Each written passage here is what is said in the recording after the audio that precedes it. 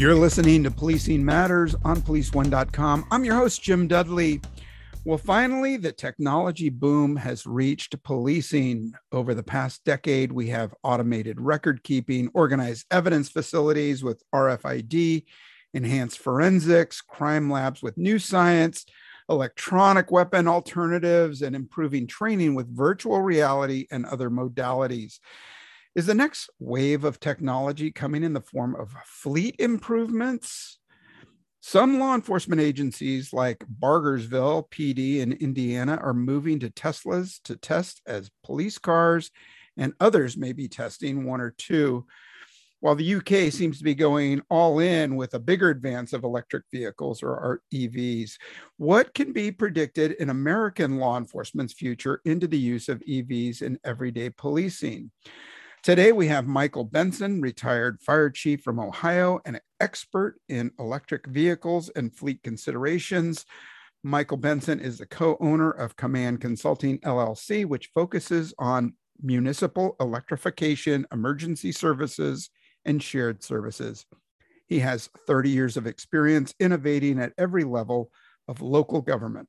He is a board member for Green Energy Ohio, a member of the Critical Services Microgrid Group in Asheville, North Carolina, and Drive Electric Ohio. Retired Fire Chief Benson lives in Northeast Ohio with his wife and 3 adult children, and he's been driving an electric car for 3 years. Welcome to Policing Matters, Michael Benson. Very nice to meet you. And one little sidebar on what you started with. There are actually electric vehicles, electric police cars in most states, including West Virginia, which of all places you would not expect, and Kentucky. So they're all over the place. You just don't realize they're there. Yeah. Okay. Well, they need a new publicist. Why go electric in the first place? There's thousands of cops out there listening to this, and they are waiting. Is there going to be a future with EVs in policing? What do you think? There's 2 ways to look at this. One is the market forces. So just like we had to switch from Crown Vics back in the day and Caprices and the rear wheel drive V8 powered big sedans, and now we're all in these small sedans, and now we've got these Explorer Interceptors that are very nice, and even hybrid, the new versions of those. The market is going to change. So no matter what we do, the electric vehicles are coming because they are better, faster, and cheaper, which is the other side of the coin. So why would you want to have one for a police car? It's a better car for policing. The crazy thing is, when I reserved my car before I retired, I read about what the car does, how it works, and I realized it has enough power in the battery pack to run my whole house for a full day in the summertime with the air conditioning on. And I'm like, that is a ton of power. How does that work? And what I found out was battery electric cars are 90% or higher efficient. So when you run a gasoline car, you're only 18% efficient, 19% at most, which means the most efficient gasoline car you can get is less than 20% efficient, which means you waste 80% of the power, which we all know what that is. That's the hot engine. One of the ways you could tell somebody drove a car is because the engine is hot. You don't get that in electric vehicles. It's so efficient that it can run all day. So I thought, well, if it has enough power to run my house, this could easily run a police shift, even if it's a 12-hour shift. I wonder how many miles of municipal police car, and I'm not talking about state patrol or really huge districts like you're going to find in large counties, but for a municipality today, you probably drive less than 100 miles in a shift. And these cars now, the ones that actually are good enough for policing, go 300 miles or longer on a shift. And because they're so efficient, what do we do most of the day when you're on patrol? You patrol at either low speeds, idling, or you're parked. So that's when electric cars are actually extremely efficient. Everybody knows that big, huge snow event in Virginia with all these people stuck in their cars for 24 hours. And somebody put up a meme, what would happen if these were all electric? Everybody would die. It's actually the reverse. There were people in that trap, that were trapped in Teslas. They put their car in what they call camp mode, which means you can camp in your car. It turns everything off in the car except for the HVAC. And they laid back and went to sleep and took a break. There's no carbon monoxide to worry about. You're not going to die in the car. It kept you comfortably warm in your car, and it could stay there for days. It can do that for days at a time. So the efficiency in an electric car matches how you actually use your police car, because the next part is they're very fast. I refer to them as better, faster, cheaper. So we know they're better in the way they operate. They're faster as well because the torque in an electric car is 100% at the beginning of the torque curve. So when you hit the accelerator, you literally go like you're shot out of a cannon, as fast or faster than the motorcycle I used to own, which I sold, because what's the point? My car goes as fast or faster than my motorcycle did. This is crazy. I drive a family sedan that goes 0 to 60 in less than 5 seconds. That's nuts. Family sedan? That's a muscle car speed. It's what we used to have with these big V8 strong cars back in the day. So if it's better and it's faster, well, what do you mean it's cheaper? So when I tell people it's cheaper, oh no, they're more expensive up front. That's absolutely true. If you buy a Tesla or a Ford Mustang Mach-E, which are the only two that I recommend because they have enough power to work as a police car, when you buy one of those, it is more upfront. However, when you stop buying gasoline and do oil changes and all the other maintenance necessary in one of these cars, you're going to save thousands of dollars a year. So my friend Chief Bertram from Bargersville, Indiana, he's saving $6,000 per car in his fleet, and he now has several of these. So he's done testing. He's switching his whole fleet over to electric vehicles. So Chief Bertram explained to me that his $6,000 per car, he gets a payback within 18 months. And after that, that's all free and clear savings, which is really, really good for him. And he needed to do that because his area expanded that he had to cover with him from a small village to a bigger village and needed to be able to have more officers on the road. So he's saving money with these electric cars. So when you look at something, what they call total cost of ownership, which I recommend anybody do when you're looking to buy a car, how much does it cost to actually buy and own and insure and maintain this car? The electric cars are far cheaper. So why do people want to switch to electric for police cars? Well, it's better police car. It's a faster, more performance of a police car, and they're cheaper to own and operate. Your municipality will actually save money by switching to electric vehicles.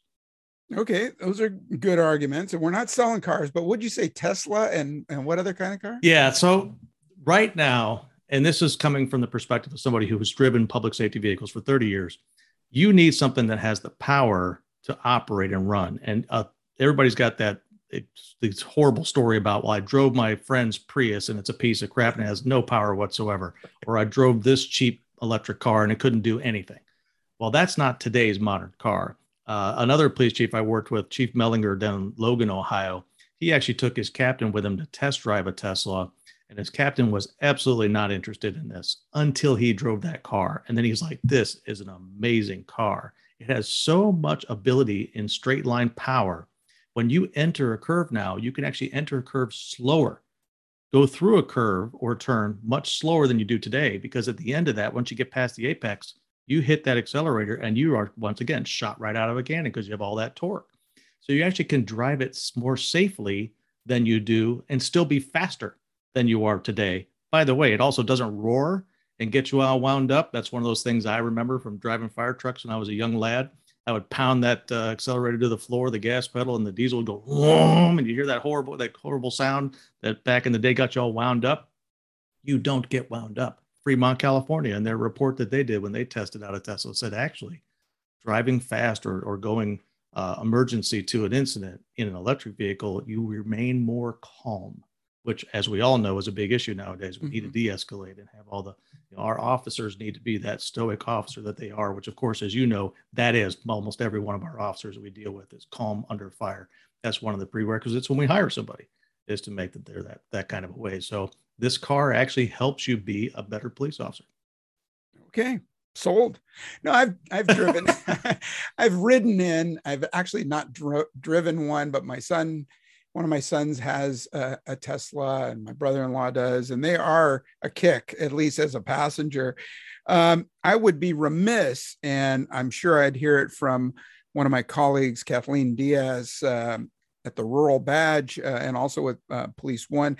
What about the range and pursuit capabilities, and not just in municipalities? And I know you mentioned it at the beginning, but I mean, say we're deputies working in an environment where we have to cover 500 miles and it's just us in that one car, or which is common in city departments. And believe me, I've fielded so many complaints about this.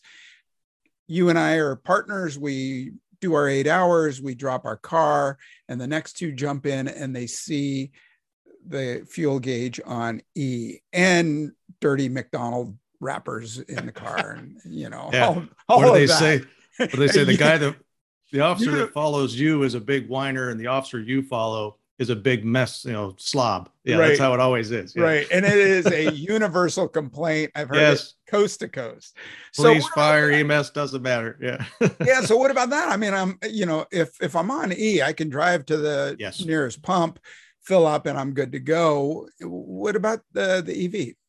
So you've actually hit on two of the key components of where we need to go with these EVs. So let's go ahead and agree, or let's assume that I'm correct, that an electric vehicle is a really good police car. So if it is, and you do want to use it, and you have a large district with a long run to be able to go on, at that point, as of today, the hybrid is your answer for the moment. So those hybrid Ford Explorers are really good cars. They're not going to really save you a lot of money. They're going to cost just as much in maintenance, because you actually have to maintain not just the full internal combustion engine part of the car, but you also have a battery electric thing added onto it, which doesn't usually require much maintenance, but it just makes a complicated machine more complicated. But at least for today, the mileages you're going to get from an electric vehicle that are powerful enough, like I said, the Mustang Mach-E or the Teslas, they're powerful enough to be a police car. They really are 350 mile range. So that's what you get at 100%, which you don't normally use. You normally use and stay around 80%. So let's say the beginning of your shift, you should have 80% charge. That's another thing we learned from Fremont's example. They used to say have a half a tank of fuel to start your shift. Well, a half a tank of fuel in a car is about 250 miles. So full tank will get you 500 miles in a gas car. So the mileage range portion, if you know you're going to drive more than 200 miles in a shift, you are at the edge of what's available today. However, I would ask you to actually look at, do you really drive that much? And as far as the distance goes, because when I talked about efficiency before, you burn up a lot of gas just idling around and driving around. It's actually the least best, or at least the worst version of a gasoline car, whereas the electric is very, very good. So figure out if you really do. So I recommend it to police chiefs. First thing you do is just look at your fleets and actually see how much do you really drive per shift. And if you can get information more than just mileage, look at like telematics data or AVL data, if you get that through your dispatch, and figure out how much do you really do drive and how much do you really sit, to analyze to see would an electric vehicle fit. And the vast majority of cities, you're good to go. So if we look at the counties and the rural police, sheriffs, or even state patrol, if they need a 400 and 500 mile range electric car, they will be here and be here shortly, because the battery technology is being developed for cars. They're all starting to compete now, all these manufacturers. That's one of the reasons why this is an inevitability. Every major automotive manufacturer, except for a few who are most likely not going to make it, have started their electric transition. So Ford, GM, Tesla, a whole bunch of Chinese companies are all coming with electric Chrysler. So the long range vehicles will be here shortly. I would not necessarily recommend them today just because they're not necessarily there. I know the Mach-E passed the test for Michigan for State Patrol, the test that they do up there. By the way, they never did test a Tesla, so you can't really compare those two. But it does meet the requirements. However, I don't know if it's going to work for every use case. It'll work for the vast majority of police officers in town or in the country. One thing that's a key factor, and it's kind of a chicken egg thing, and this is going on in every aspect of electric vehicles. So that's the other side of this coin, is the charging part. So if you had, for example, in that large response area, multiple places where you could stop and charge up for 15 minutes, AKA a gas station, but an electric one, then this would not be an issue. And if you're in California, I think you're in Northern California, there are a lot of those Tesla superchargers all over the place. They're really fast. They could charge up in 15 minutes. You need to replicate that, but replicate it as part of a public safety infrastructure. And this is the key thing that I learned as I started reading about using electric cars for emergency services, whether it's fire truck, police car, ambulance, whatever it is. You need your own DC fast charging infrastructure. So DC is direct current. A battery is direct current. You can eliminate the whole AC thing. And what I found out was if you use the grid to charge your police cars, let's say you have shift change at 2:30 in the afternoon, right? And you have, let's say, 4 cars in your municipality. Each of them need about 40 kilowatt hours. Now you're going to asking for 160 kilowatts in 15 minutes, which makes it a 500 kilowatt or half of a megawatt of power. The way the grid looks at these electric cars, every car is a house. Can you imagine plugging in 6 houses at once at 2:30 in the afternoon on a hot summer day? You are going to take down the substation. The grid is not designed to do this. The nice thing is we can do it ourselves. We can put a battery pack, the same kind of batteries are putting in cars and are being developed and becoming cheaper every year. You can put a battery pack on your building, use that battery pack to charge your car. So let's say a 500 kilowatt hour battery pack, a half a megawatt, that can charge your 6 cars that you need to charge at shift change. And you will fill up that big battery the best way possible, which is a trickle charge. Well, let's use solar panels. Let's use wind. Or if you want to, charge at night when the rates are cheaper. But if you have solar panels on your roof and it charges the battery on your building, that can charge your cars. Meanwhile, when it's not charging your cars, you use it as backup power for the building itself. You actually use it to offset energy costs for your building. You avoid peak charges or demand charges. And that's the system that I learned about. And all of a sudden, I'm going to Public Utility Commission hearings and learning all about the grid and how this stuff works. And I'm like, wow, this is a thing called a mission critical microgrid, which is patent pending, by the way. A mission critical microgrid is designed for electric vehicle fleets operating out of critical infrastructure, local government critical infrastructure like police stations, fire stations, service garages that run the snow plows, which, as everybody knows, everybody needs snow plows nowadays. We didn't used to think that snow would be so bad in the South, but here it is.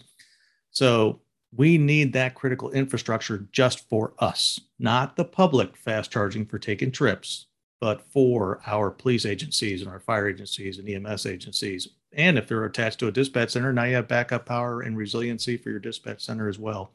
And what's interesting is that whole microgrid concept is a whole nother podcast, because you can do so much more with that we'd have to have a different day to talk about it. But for you as a police officer, if I'm going to have an electric vehicle using a battery, why not have a battery on the station too? And then use the rooftop, which catches rain, might as well catch rays, accept the gift of power that God gives us every day, fill up our battery pack, and that fills up our police cars. Now we can charge in 15 minutes and you won't get stuck in between shifts. Or if you do, you just plug it in, go to the bathroom, get your equipment ready, empty out the car if it's full of trash. And by the time you're done doing that, the car's ready to go. Wow. Well, that's a great consideration. I didn't think that was possible. I'm glad you mentioned solar.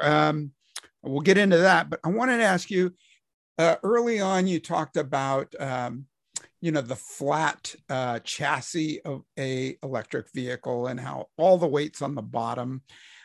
What about custody considerations? And not only that, but I mean, we're talking about an area in the passenger compartment big enough to put maybe a large offender in the back seat, but then also the considerations of everything that a police officer is being asked to carry on board: a first kit, an AED, a sniper rifle, a patrol rifle, a shotgun, extra batteries, and all the other gear, right? So all those certainly must zap some battery strength. And I hear out where you are in beautiful Ohio, it gets cold, and I understand that that's draining on the battery as well. So what's interesting is the electric vehicle, when it's not pushing a large amount of mass, which is the car itself, uses very little power. And the heating and air conditioning systems that they're using nowadays are heat pumps. So that's a Tesla example. And that is also extremely efficient because it's the same cooling and heating system that keeps the battery and operating system warm, also keeps the cabin warm. And of course, you can use seat heaters as well. So once again, it returns to that efficiency part. When you're stuck in the snow for 24 hours or 48 hours, you can do that in an electric car and be just fine. It's the driving, it's the pushing the mass around that uses the most amount of the power for an electric vehicle. So as far as hauling your police officer and all of their equipment around, not really a big issue. and because the skateboard design of the electric car, which means the battery pack is in the floorboards in between the wheels, in between the axles, and the whole drivetrain is down low as well, you now have extra space up above. So they have a thing called a frunk or front trunk. And actually, most agencies are either using that as the place to put their electronics in for their radios and computers and everything, lights and sirens, all that kind of stuff, or they use it for, let's say, the medical compartment. That's where you put that AED and your tourniquet kits and other stuff that you didn't use to carry around that we do nowadays.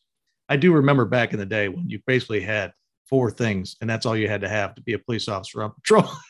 And now you have like 15 things you have to carry around. It's just crazy. But the electric vehicle will handle all of that. And yes, it does take some of the battery range out in cold weather, which is why we recommend starting your shift in an electric vehicle at 80%, not at 50%. Even though you're probably only going to use 25, 30% of the actual range, start at 80. That way you've got a cushion and you're good to go, which is one of the things you got to switch as policy goes. Your vehicle policy needs to change from half a tank to start your shift to something like 80% to make sure you have plenty of power. And then the battery pack itself being so low in the car also provides a handling benefit. So you actually drive around like you're a go-kart. It really plants itself on the road. So even though it's different than what we're used to, and we're used to having this engine up front and a tank in the back, all stuff, now it's all below you. You don't see it, you don't feel it, and you realize, wow, there's a lot of empty space up here. So you actually have a lot of room in an electric vehicle that you wouldn't have. And my hope someday is they actually use that skateboard platform to make a purpose-built public safety style vehicle for police officers and shift commanders for fire and EMS and stuff to respond with, because that would be nice to use the advantages that type of a vehicle provides down the road. Yeah. Okay. Well, that's great. Yeah. Custom police vehicle. Yeah. We're looking forward to that. Wouldn't that be nice? Yeah. Right. And I'd be interested, interested to hear what your 4 essential things were. In my day, it was flashlight batteries and flares. I don't know. I was going to say, well, you had to carry a weapon, right? Oh, yeah. Right. And you had to have a radio of some sort. I think this was pre-bulletproof vests. So you didn't have vests. So I think you had to have a shotgun as your backup or secondary weapon, something like that. And I can't remember what the other one was. Oh, a notepad with a pen. I mean, that pretty much started your shift, right? Yeah, since that's 90% of your job, or it was. Exactly. Yeah, writing stuff down. I'll tell you, the police officers win. You guys are the best at writing stuff down, documentation. You kill fire and EMS. We're a joke compared to police officers. Okay. Well, listen, I want to get into more structural questions, but first I'd like to take a moment to thank our sponsor. PoliceOne.com is the #1 resource for your up-to-the-minute law enforcement news, training, and incident analysis. Our mission is to provide you with the information you need to better protect your communities and your safety. Becoming a Police One member is quick, easy, and free. Once registered, you will receive access to secure law enforcement-only training and video tips, articles and sections, and a subscription to our award-winning law enforcement newsletters. Go to policeone.com/registration to sign up today. That's policeone.com/registration. And we're back, and I'm speaking with Michael Benson, retired fire chief from Ohio, an expert on electric vehicles and fleet considerations in both police and fire and public safety. Hey, how do the new vehicles stand up to collisions? Are they going to be ready? I know I forget the name. It's like, I forget the name of slingshot or something when you step on the gas and it shoots. There's a negative consequence to that. How do they stand up in collisions? Well, the stuff I've heard is mostly all what they call FUD, or fear, uncertainty, and doubt. So electric vehicles, there are a lot of folks who would like you not to buy one. So they spread out a lot of news about electric vehicles, the safety parts about them catching fire, or you can't get parts to repair them and all this kind of stuff. Well, if you use Tesla as the example, because that's almost always the one that's in the news. Anytime a Tesla catches on fire, which if you do crash one and you crash the heck out of that thing, it can and will catch fire. but it catches fire way less often than a gasoline car will because it doesn't have a tank full of flammable fuel in it. It's just a battery pack. Now, battery packs are getting built safer and better and actually being made a structural part of the component of the car. But the actual results of safety testing, the safest car ever tested, I should say the top 3 safest cars ever tested are all 3 Teslas because they are designed like tanks. And I actually heard this from a police officer who told me that or should be a commander that talked about his police officers constantly jumping curbs and causing problems with their vehicles. That is one thing I would recommend. The original equipment manufacturer wheels are aluminum on a Tesla. So they will take quite a beating and actually deform and damage themselves. So the one in Logan, Ohio is actually a prototype and it has steel wheels and police rated tires. So that's something you should consider. If you're going to do an actual police car EV, you need to have aggressive tires that can handle that torque. So when it does take off, it stays under control. My car has winter tires on it. You want winter tires, which I hope you're doing already in winter weather prone areas. You really should. Don't rely on those all season tires, even though you have an all wheel drive car. Your public safety, your mission critical, you need to have the right rubber on the road to be able to operate. So that's across the board, whether it's gasoline or electric power. But the electric vehicles themselves, there were a lot of stories that if you crashed your car, it would take months for you to get parts. Well, I'll use Chief Bertram's example in Bargersville, Indiana. I talked to him and he said, oh yeah, one of our officers hit a deer. The car was out of service for about 16 days and now it's back. So they're making a lot more of these cars nowadays. Their production volumes are up. So all the horror stories you read about, which of course you read about them a lot because a lot of people push that narrative out there. Anytime a Tesla catches fire, it's not just national news, it's international news.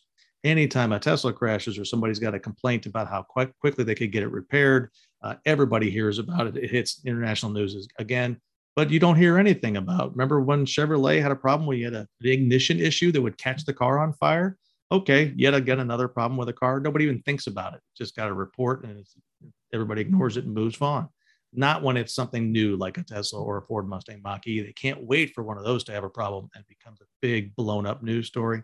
So don't believe the hype. Believe the reality, and the electric cars are far safer because they're far more balanced and far better built and able to be built with large crumple zones, which means the car deforms, but the police officer inside or the police officer or the canine inside stays safe. And that's one of those special things about the EVs is the ability to have huge crumple zones, which is why they test so well. You can even find videos if you look them up online. They try to make a Tesla flip over by throwing it sideways into a pile of sand. And I'm old enough and you are as well. Maybe some people listening may not realize this reference, but weebles wobble, but they don't fall down. That's basically what this thing did. It tipped over like it was going to roll and it just went right back onto its tires. Yeah. And I was like, that is amazing the way physics works, which is not something we usually think that much about. Yeah, that was a huge issue with the Explorers when they first came out. They were so top. Yeah, they're way better now. There's a thing called a moose test. So a moose test replicates if you're driving down the highway and all of a sudden there's a moose and you have to swerve around it at highway speed. Teslas nail it. They're awesome on the moose test. Go look and see what an Explorer looks like when it tries to pass the moose test, because you will fishtail, you will lose control. Yeah. So this is EV's much safer vehicle. Officer safety, firefighter safety, paramedic safety, always the number one important thing we do. And you're going to put your officer in the safest vehicle possible. It's an electric one. Yeah. Well, luckily we don't have to deal with moose running out on the road here in California. You do have cows. I've seen them. We do have cows. They're mostly squirrels though. And there's a different strategy. No swerving involving a squirrel. Yeah, no kidding. We can squish those. Oh boy. So tell us a little bit about the economics. You know, as a former administrator at one point in my career, my worst 8 months of my career, I was responsible for purchasing and recruiting and things like that. 85% or more of an agency's finances go to people, right? So little left for infrastructure, maintenance, and things like that. You talked about, the front end expense of these vehicles, and I remember when I left, we had cars on the road that had 250,000 miles on them. Tell me about the economics, and do we see any relief from the federal government in fleet purchasing? I doubt we're going to get much help for local governments more than what they pretty much have out there now, which is they're concentrating a lot on electric buses, schools, mass transit, that kind of stuff. As you all know, most public safety agencies are kind of left on our own, and we get a lot of unfunded mandates. Though they love to do that to us. Hey, you have to do this, but go figure out how to make it happen. Well, the good thing is electric vehicles pay for themselves. So that's the nice part. Same thing on that microgrid, that mission critical microgrid that's patent pending. Those also can pay for themselves. And let me explain the two parts. So when Chief Bertram in Indiana wanted to sell his very conservative city council on going to electric vehicles, he didn't talk about it being an electric vehicle or that it was a Tesla. He looked at the economics and did what they call a total cost of ownership analysis. Let's say we're going to own this car for 5 years. How much does it actually cost to own and operate? And my example is my car is just almost 4 years old, and I have spent $35 on maintenance. I bought air filters and replaced them. Otherwise, it's just swapping out tires, which you would do anyway, living in a snowy climate, putting winter tires on every year. But that you would do in any car. So the only thing different I had to do was put in air filters in my car. But there's no oil changes. There's none of these other expenses. And his issues, I think he has Dodge Chargers.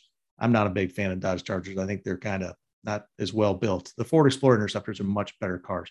But even then, you're going to be wearing out fan belts. You're going to wear out compressors. You're going to wear out transmissions. You're going to wear out all kinds of stuff on an internal combustion engine with thousands of parts that move, where the electric drivetrain is literally frictionless. It doesn't touch anything. You are driving without friction. The only friction is the rubber hits the road. Or if you have to use your brakes, which, by the way, when you're doing regular patrol and not responding, you can drive with one pedal. I drove my wife to work this morning because her car wouldn't start. I had to get a new battery. So I drove her to work and back, and it's 45-minute total drive. I didn't touch the brakes a single time because my regenerative braking system slows the car down, puts power back in the battery pack. So I never use the actual friction brakes. The same thing happens for when you're on regular patrol or just moving around, not chasing somebody or not going fast or responding to an emergency, but you could drive with just one pedal. So that's way less maintenance on the actual vehicle. So the estimates that I've seen are all very conservative, that you will have 40% less maintenance costs in an electric vehicle. It's actually far more than that. It's more like 60 to 80% less because you just don't wear out big, expensive things. There's no exhaust system to rust out on an electric vehicle. The bottom of the cars are just all protected shield, either metal or plastic underneath there. So you're not going to wear these things out. They're going to last a long time. So they're going to be much cheaper to own and operate. Once you get past that first purchase level, from that point on, you're going to save money. So one thing I recommend to municipalities, let's say you want to start doing this. What's your first step? Well, one, do your fleet analysis, understand what it is you're trying to do, what you're trying to accomplish, and will the electric vehicle fit? Once you decide it does, lease that vehicle. The technology is changing so rapidly and battery pricing keeps dropping so rapidly that the car you buy today in 3 to 5 years will be cheaper and better. So don't own these things for 20 years. This municipal mindset of let's buy this thing, use it as a police car for 3 to 5 years, which is usually what we do, and then dump it off to somebody else to use. And then we'll sell it 20 years down the road when it can barely operate. It's better to lease. The advantages are no upfront capital cost. You have a fixed amount you're going to use. You can even do it as a pilot program, sell it to your city council that way. But what's nice is the leasing companies know when is the sweet spot to sell it. That's the thing we don't have time and we are not interested in. But fleet vehicles who work on this kind of stuff, these companies, operators, they really know when is the time to sell. And they'll say, hey, this car is the perfect time to sell it. Let's get you the new one. Swap your stuff over. And there's a whole, as we all know, there's a whole market for used police cars. People want to buy these things. So it's definitely worth your while economics wise, but the battery packs keep getting cheaper, which makes the cars cheaper. And the technologies, the actual makeup of the battery packs are becoming cheaper. Way less of this disgusting stuff that you get from child labor in the Congo, digging up cobalt, that kind of stuff. They're getting that stuff out of the battery packs, and they're able to make them with things like salt and iron and phosphate, which is in the ground. It's just dirt. So they're trying to make batteries basically out of dirt. And as they keep getting better and more powerful and cheaper, the results will be in our cars. So don't get locked in long-term on an EV. Try the lease option, especially as a pilot program to try out for your agency. That sets you up with just here's how much we're going to pay for a certain number of years. And then you'll see the savings come through because you'll just stop going and get oil changes. You'll stop going in and getting brake work done. It just won't happen. Yeah. Well, you've covered most of the questions I had about infrastructure. You talk about the microgrid, the limitations on rural areas. You talked about that, about the quick charging stations. Will we ever look at something like a electric jerry can or something that'll carry a charge just in case, that deputy gets stuck out in the lower 40? Well, the nice thing is people are already developing this stuff, and that's what I love about it. So I'll use the fire truck example because that's a little more extreme. The battery pack in a police car is probably going to be around 80 kilowatt hours, maybe 100 kilowatt hours. The fire truck's going to have a 400 or 500 kilowatt hour battery pack, 5 times the size. So when you plug in one of those things, they need a whole nother level of charging infrastructure. It's actually beyond a megawatt. They're actually developing the standards for that, which, believe it or not, I'm on the standards committee, which is insane. I don't know how the world I ended up being on this committee. But anyway, the police vehicles and everything that's coming, this whole infrastructure being designed is all going to come together for us. And it's already happening. So out in California, they already have solar panels on fire stations and police stations. Montgomery County, Maryland, their public safety headquarters parking lot is covered in solar panels. The difference is they haven't put it all together. The electric vehicle goes along with those microgrids. And when you combine them together, you start stacking up the values to make it worthwhile. So not only electric vehicles better, faster, cheaper, we've already looked into how to do that. And the microgrid can pay for itself because a private investor can actually put it on your property for you and then sell you that electricity.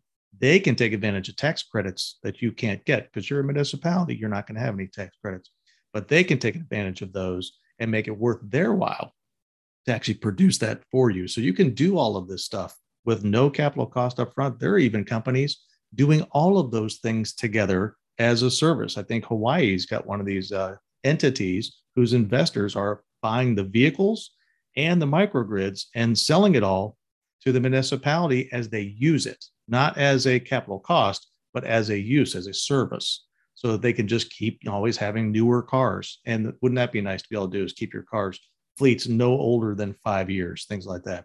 So there's all this kind of stuff coming. All these things are changing. The most important thing is, yes, you can use an electric vehicle, police car. Actually, you will probably prefer it to what you've had in the past. These things are going to happen. There is no way around it. It's going to happen anyway because they're going to stop making the gas versions just because it doesn't make economic sense down the road. You can't be a Ford and spend all this time on internal combustion over here and all this energy and money on electric. They have to go all in, which is where they're all going. So this is an inevitability for every police agency. So get ready and make a plan for yourselves. And if you need help, give us a call. Awesome. So I was just going to ask, well, what would be your advice for a chief, say a police chief starting up an EV program?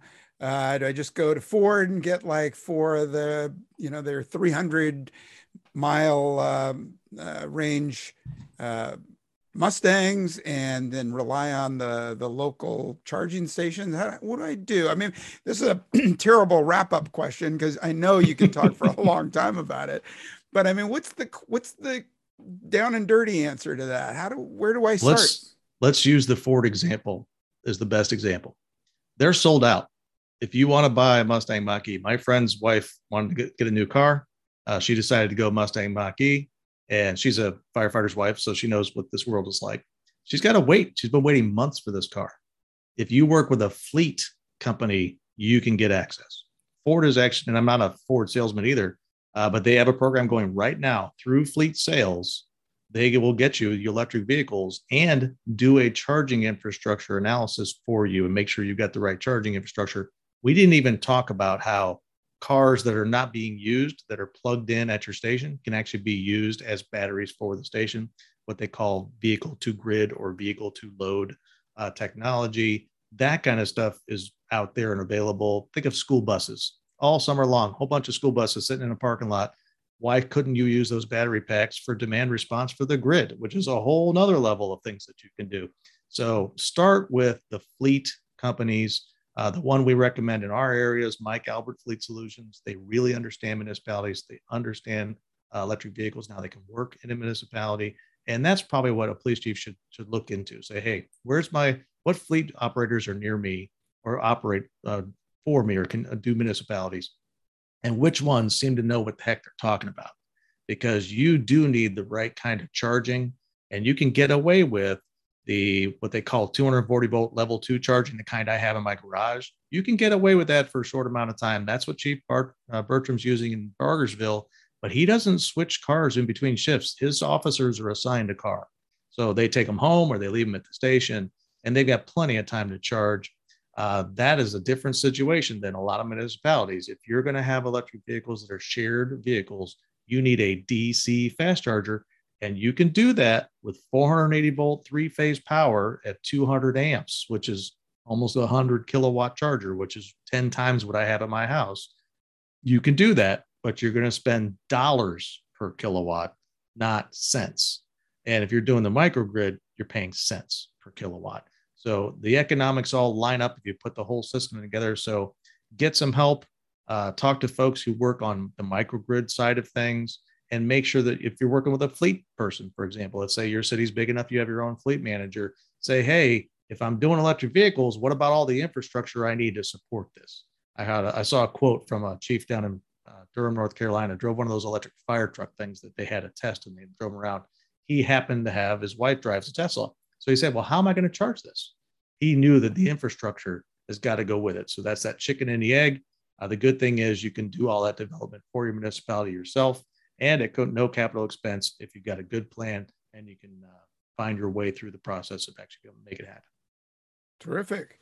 That's great advice. And like I tell anybody starting up a new program or new policy, why not go to someone who's already experienced it? So why not contact Chief Bertram at Bargersville PD in Indiana? Boy, he might be mad that poor guy. That. He gets so many calls. You can call me. You can also call Chief Mellinger in Logan, Ohio. Chief Mellinger and Chief Bertram, neither one of them have this DC fast charging infrastructure because their officers have individual cars. So they haven't had to build it yet, but they're about to. And I think Fremont, California, when they did their pilot program, they've got access to superchargers in their area, but they don't have one of their own, one that's reliable in case there's a disaster. That's one of the things microgrids do. They allow you to island your building so you can operate even when there's a disaster. There were people who lived in Texas last year when all of their power went out, and they didn't even realize the power went out because they had their own solar panels and batteries on their house, along with their Tesla car. So they didn't even realize the power went out because they never did. So that's the kind of thing you want to have at your police and fire stations. Yeah, for sure. Well, your link is below in the show notes. And how else can our listeners see about your work or read your articles? Well, this is all relatively new stuff. We are going to be published more in Police One magazine. So pay attention to Police One and Fire Rescue One on that side of things, or EMS One. But this group, as you already know, Jim, I've been following Gordon Graham from back in the day before Lexipol existed. This is a really good asset to the public safety community to have this type of a system available. I bought that policy program when I was still chief to be able to use that. So there's a lot of good advantages. Stay up to date on these things, but don't be worried about, hey, let's do a pilot. Get a car. Nitro, West Virginia has a police officer, just a regular officer, not a sergeant or lieutenant or whatever, who has some technological capabilities. He's actually, I think, their IT guy as well. And he's driving around in an electric car trying it out. And one of the things he and I talked about is, do you have a place to be able to do a fast charge? He's like, I don't. So I have to constantly plug the thing in to make himself feel better. He probably didn't need to, but just to get that range anxiety, to deal with that, he would plug it in. And I said, hey, you've got a nice spot for doing solar and storage on your police station. Why not go ahead and do it? What's funny is I think there's a storage building next door, and you could cover all those storage barns with solar panels, and then the two properties can share it, or the private investor could develop it and then sell the electricity over to the neighbor or something like that. There's lots of things that can be done. It's just looking at things a little differently, like Chief Bertram in Bargersville, or Chief Mellinger down in Logan, and lots of other chiefs around the country who've decided to go electric. Just look at things a little differently and then try. Give it a shot, give it a pilot, test it out. Great. Hey, thank you so much. You've been really insightful, and I think you probably sparked some interest in some of our listeners out there. Thanks, Michael Benson, retired fire chief from Ohio, expert on EVs and fleet considerations. Again, look in the show notes. Thanks so much. Pleasure having you on the show. It was my pleasure to talk to you, especially somebody from out west in California. I love coming out for wine country. Come on out. All right, to our listeners, thanks for listening. I hope you found today's show interesting, and you can see how to contact Michael Benson below. Let me know how you're feeling about this and other topics. Who do you want to hear from? Shoot me an email at policingmatters@policeone.com, policingmatters@policeone.com. We'd love to hear what you have to say, and we'll get you more interesting guests like Michael Benson to talk about things that mean a lot these days and in the very near future. Thanks for listening. Be safe, watch yourself, and check back in real soon.